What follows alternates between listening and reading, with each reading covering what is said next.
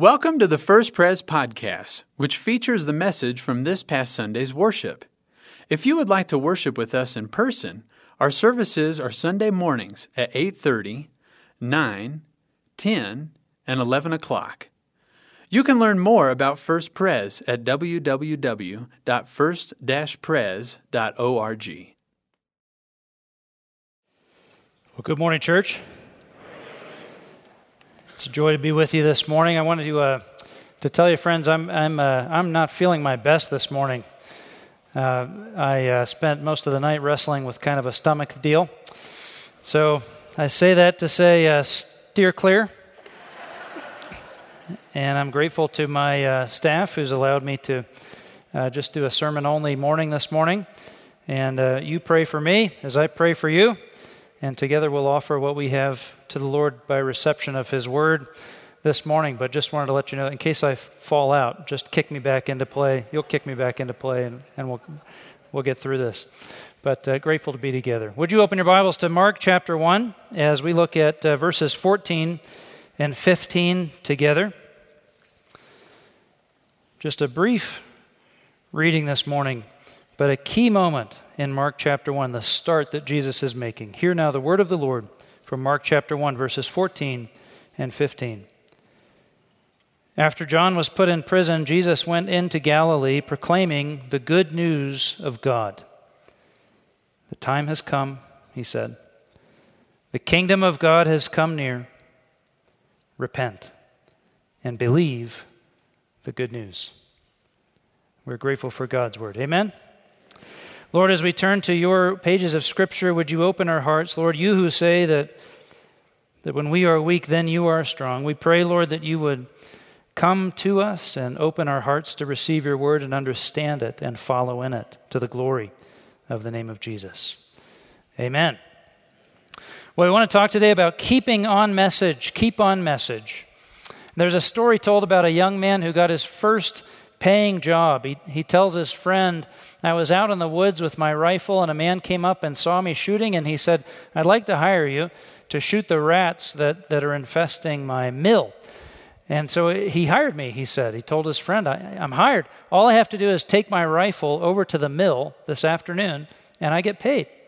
So his friend says, well, can I come along? He says, sure. So they go along to the mill and they sit there, they take their spot and they're looking out at the mill and from sort of behind the brush, and sure enough, along come some rats working their way in. His friend says, there they are, shoot them. But the boy turns to him and says, what, and lose my first paying job?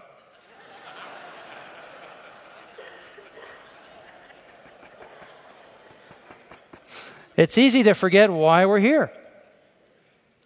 Why are we here? What are we doing? What's the target? We need a clear message, a clear vision to keep us on track. A good start can fall apart without a good vision to keep us on track. We're at Mark chapter 1, and in verse 1, it says the beginning of the good news about Jesus the Messiah, the Son of God. We're looking at the start that Jesus made, the beginning. When Jesus, the carpenter from Nazareth, began his ministry, and we in turn get to begin to see something different about who he is. He isn't just a carpenter from Nazareth. He's the Son of God, our Savior.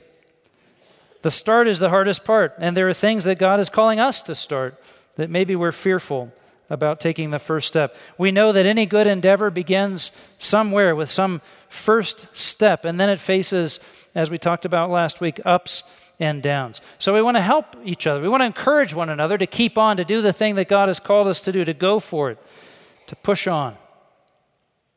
What we see today is that Jesus is very clear about his mission from the very beginning. Jesus places a marker out there, a point on the horizon, a clear mission statement. It's right there in verse 15 where Jesus delivers a one-sentence sermon, an entire sermon in one sentence. I know you wish your pastor was that good, right? One sentence. Here it is, verse 15. The time has come, he said. The kingdom of God has come near. Repent and believe the good news. Every organization, every effort needs a mission statement to keep it on track. It is just too easy to drift away from the main thing and lose track of the actual purpose or strength of an organization. That's why mission statements are drawn up. CEOs and business leaders, they are charged with the responsibility of keeping the company on track with the main mission.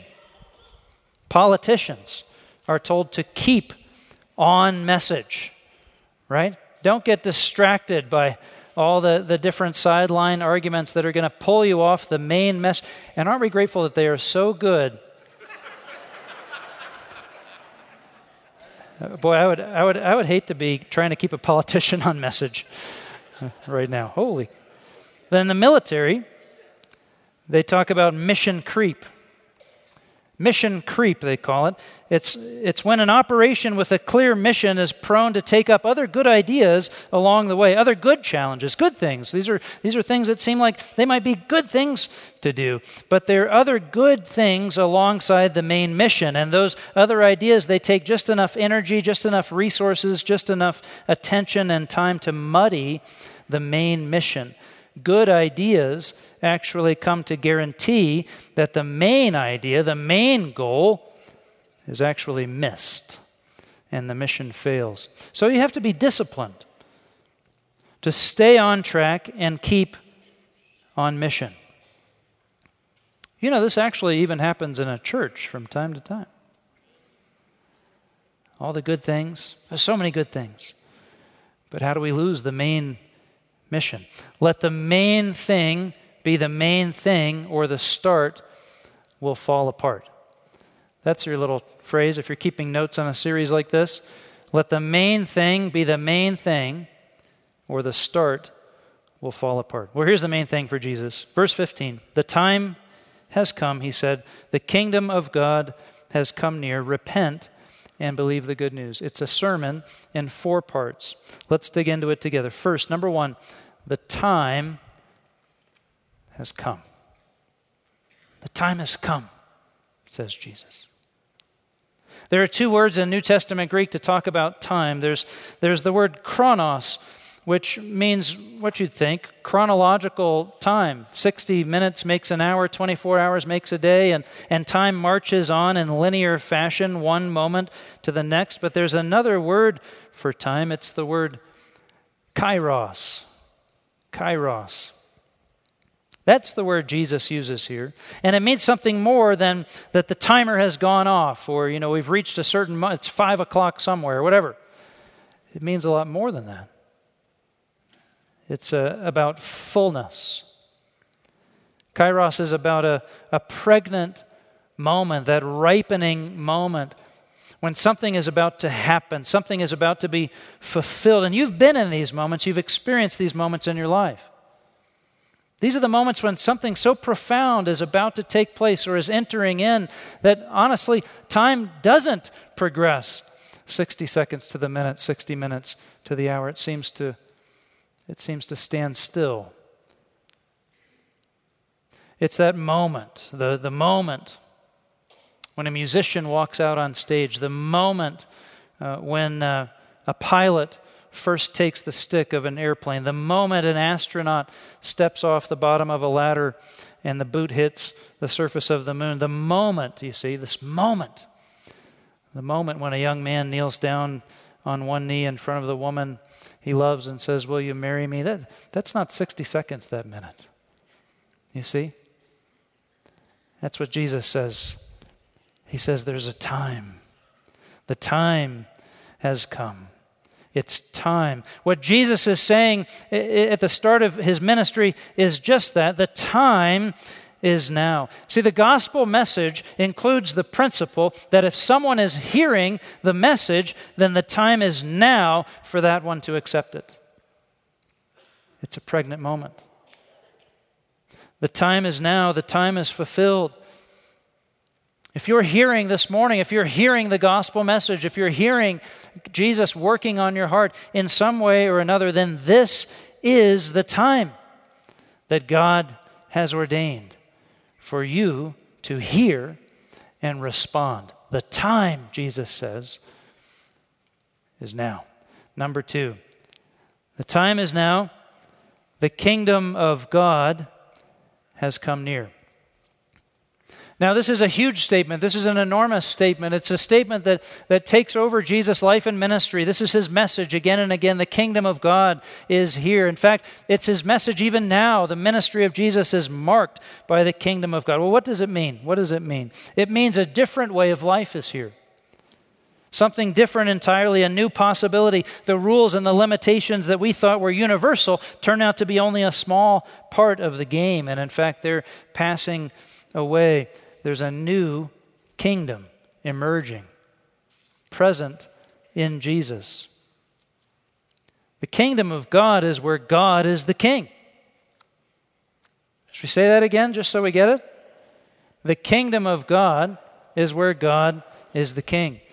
It's where his ways, where his life is lived, where things are life is lived in the way that he wishes it to be lived. It's where God's ways are the ways. It's where death and destruction and corrosive hatred and self-centered patterns give way to life and love and joy and peace, to life that is truly life. That's the kingdom of God. Jesus is saying, heaven has drawn near. As Pastor Don Everts writes, to become a Jesus follower is a giant believing and acting on its step. It is to move in, to receive residency in the kingdom of God, to defect to a new nation and build a life there. And the benefits are overwhelming. He starts to talk about, Don Everts does, about the kingdom dweller. He says the kingdom dweller has a new citizenship, a new identity. Every citizen of the kingdom of God is named beloved, beautiful saint, child of God. The kingdom believer has a new family, a new allegiance. Everett says there's a change in what he or she will and will not salute. There's an allegiance there to the king. They have a new king. They have a new diet living on the Word of God. They have a new constitution, a new Bill of Rights, a new relationship with the Creator and the Holy Spirit within, a new perspective on life, a new hope in the future, a new purpose for getting out of bed in the morning. It's the kingdom of God. The kingdom dweller has a new record, Don Everett says. The regrets and stains and penalties of a painful life of sin are replaced. They're replaced by the cleanness of Jesus' forgiveness. Moving into the kingdom changes everything. A whole new life. It's almost like being born again.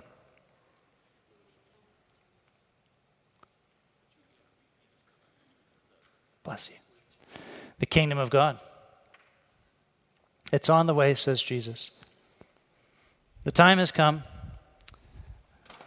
The kingdom of God has drawn near.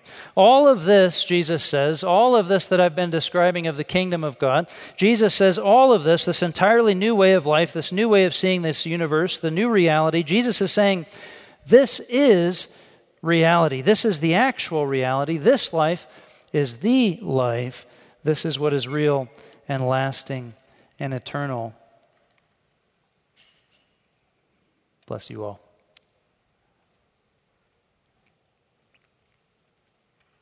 Let's just pray. Lord, would you be with us? Would you help us? Lord, strengthen us. Be with our dear friend as she seeks help. And Lord, in our weakness, you are strong, and you hold us together. You hold our lives. In Jesus' name we pray. Amen.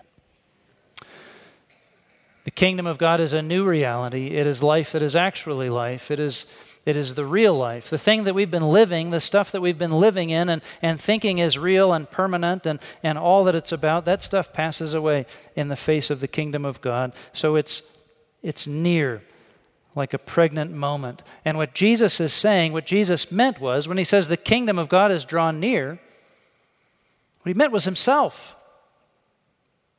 Here I am.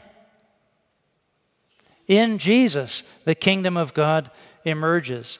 Jesus himself is the gateway. Jesus is where the kingdom comes down and where you can enter the kingdom. In Jesus, God's way is the way. You see, his life is life as God intends it. Where is the kingdom of God is where God is the king. Where is God the king? In the life of Jesus. And we get to see that. And Jesus is the gateway where the kingdom comes down and where you can enter the kingdom.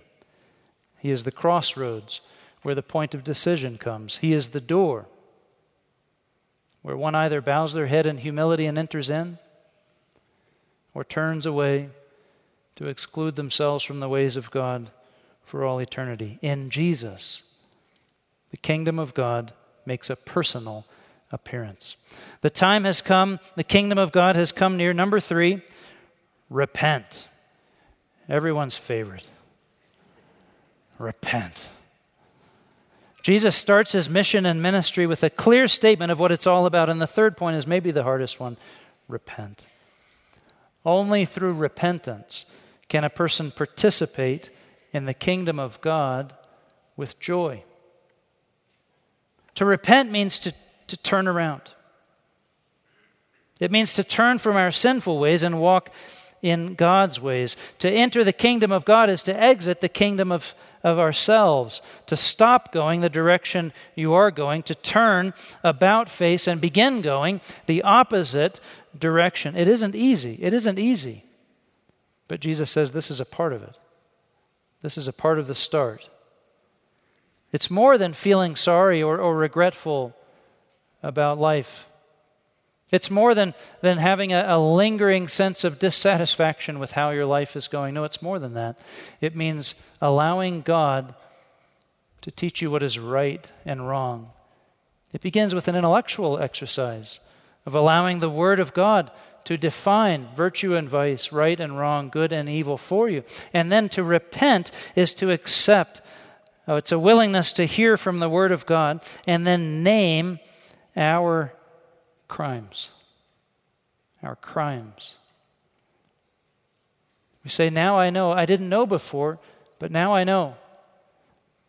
That when I did that thing, when I said that word, when I acted that way, when I made that decision, it wasn't just me not going the best way for me. It wasn't just me hurting someone around me. It was me committing a crime against the law of God. It means recognizing our crimes and confessing them before the Lord. I admit my crime and I resolve not to repeat it. That's repent. And number 4, believe the good news. The good news. Believe the gospel. Remember, this whole mission statement is Jesus defining and proclaiming what we saw in verse 14, the good news of God, the gospel. Repent is turning from, believe is turning toward. And Jesus says, believe the good news, the gospel of Jesus Christ. Now, the ancient world knew this word gospel. Whenever the Roman Empire would conquer a new land, they would issue an imperial decree that they called a gospel. Good news. Good news, you know. You've been conquered. You get to be part of Rome. You know, good news. Now, of course, all your leaders and everyone you cherished and cared about, have been dragged through the streets and killed. But hey, good news. So they knew this word. They knew this word as an imperial decree. And Jesus says, listen, God has good news. God has good news coming in from above. God has good news. And it isn't about empires and kingdoms, and it isn't about what's living here in the latitude of our lives. It's coming down from above. God has good news for you, a gospel. God has a kingdom for you to be a part of. God has a reign and a rule for you to enter into in Jesus. Jesus says, believe the good news. Believe the gospel of God. Now, belief is intellectual assent. It's something we do with our minds. Belief is trust. It's something we do with our soul, with our heart, where we say, I think I can trust you, Jesus. Belief is something we do with our bodies. It's something that we do when we are obedient to the Lord. Believe in the gospel. The gift of salvation in Jesus Christ is a free gift received by believing. We are saved by grace through faith. There's no point to knowing a gift has been prepared if you're not willing to open it. There's no point in understanding that Jesus has made a bridge to heaven if you're not willing to try it, to step on it, to rest your life on it, and to prove it strong and good. There's no point in standing in front of the door. Walk in. Pass through. This is the message of Jesus. Keep on message. Keep the main thing, or the start will fall apart. Keep on message, and you will get where you are meant to go. Dr. Henry Cloud has written a book called The 9 Things You Simply Must Do to Succeed in Love and Life. I read the book because I thought, boy, I'd love to succeed in love and life. You know? Only 9 things, that's great. And succeeding, that beats the alternative, you know? So I read it. Well, one of his things is play the movie to the end. If your life is a movie, he says, play the movie out in your mind all the way to the end of it. Keep the end in view, and as you make decisions or make turns, play them out to the end. It's amazing to see how a worthy goal out on the horizon can straighten out all the little twists and turns that we take through life. You keep the main thing. You keep on message. You take the long view, and your start won't fall apart. Amen? I climbed Blodgett Peak a few weeks ago. No applause is necessary.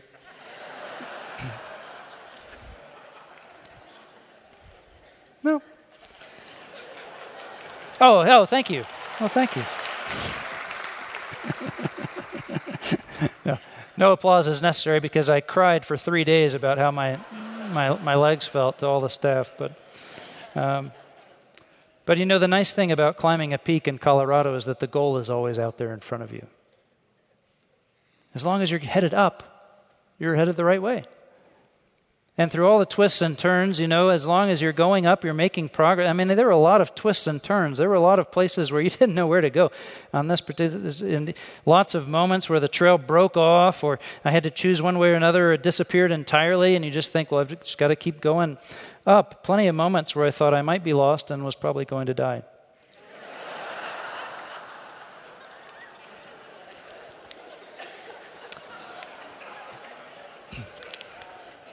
But we made it. Keep the main thing. Keep going, and you can get where you are meant to go, where God is calling you. Listen, as we finish, listen. This is Jesus' message. It's out in front of you. The time has come. The kingdom of God has come near. Repent and believe the good news. The time has come. You can't live in the past. You can't live in the future. All we have, friends, is the present moment. I'm telling you now, the time has come. The time is fulfilled. Jesus is very near. Jesus is present in this moment. Today is the day of salvation. The kingdom of God has drawn near. The barrier between you and God has grown very thin now. And heaven is present. In all of our weaknesses and all of our trials and all the things that we have to overcome, do we get stuck here in this world thinking this is all there is? The kingdom of God has drawn near. Listen, the barrier has drawn very thin. These are thin places now. Jesus is right here. New life is right here.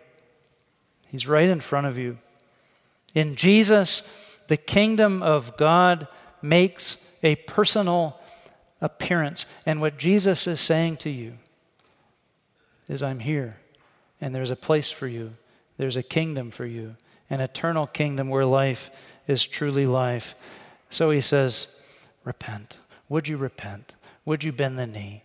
Would you be humble? Would you confess? And would you believe in the good news of the gospel? Turn. Stop the program of self-justification, of assessing blame and casting blame on others. Stop the comparison game where we think, well, I'm not so bad as the others. These other folks, I can think of much worse people than me. Stop all the attempts to defend and justify and make an excuse for where you are and what you've done. Let God's rules apply. Let God's standards come in. If God says it's a crime, then I recognize my crimes and I say, Lord, I'm sorry, and I resolve not to do it again. Let God see your life and believe in the good news.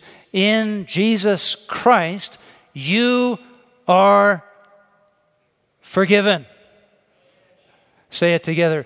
In Jesus Christ, you are forgiven.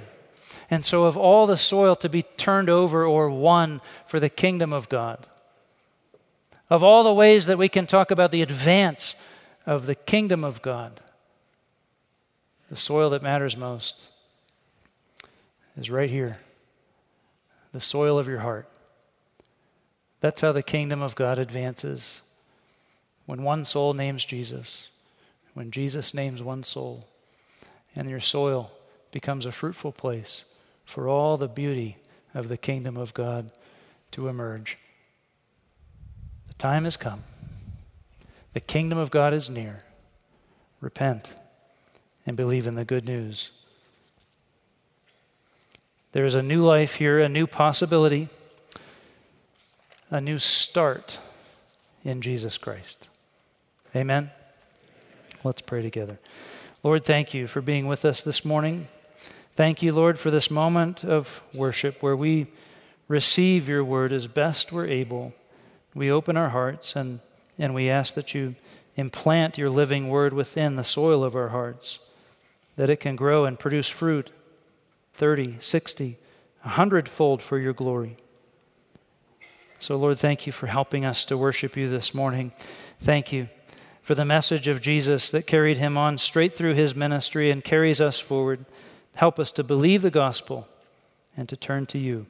In Jesus' name, amen. Thanks for listening to our First Pres podcast. For more information, you can visit us online at www.first-pres.org.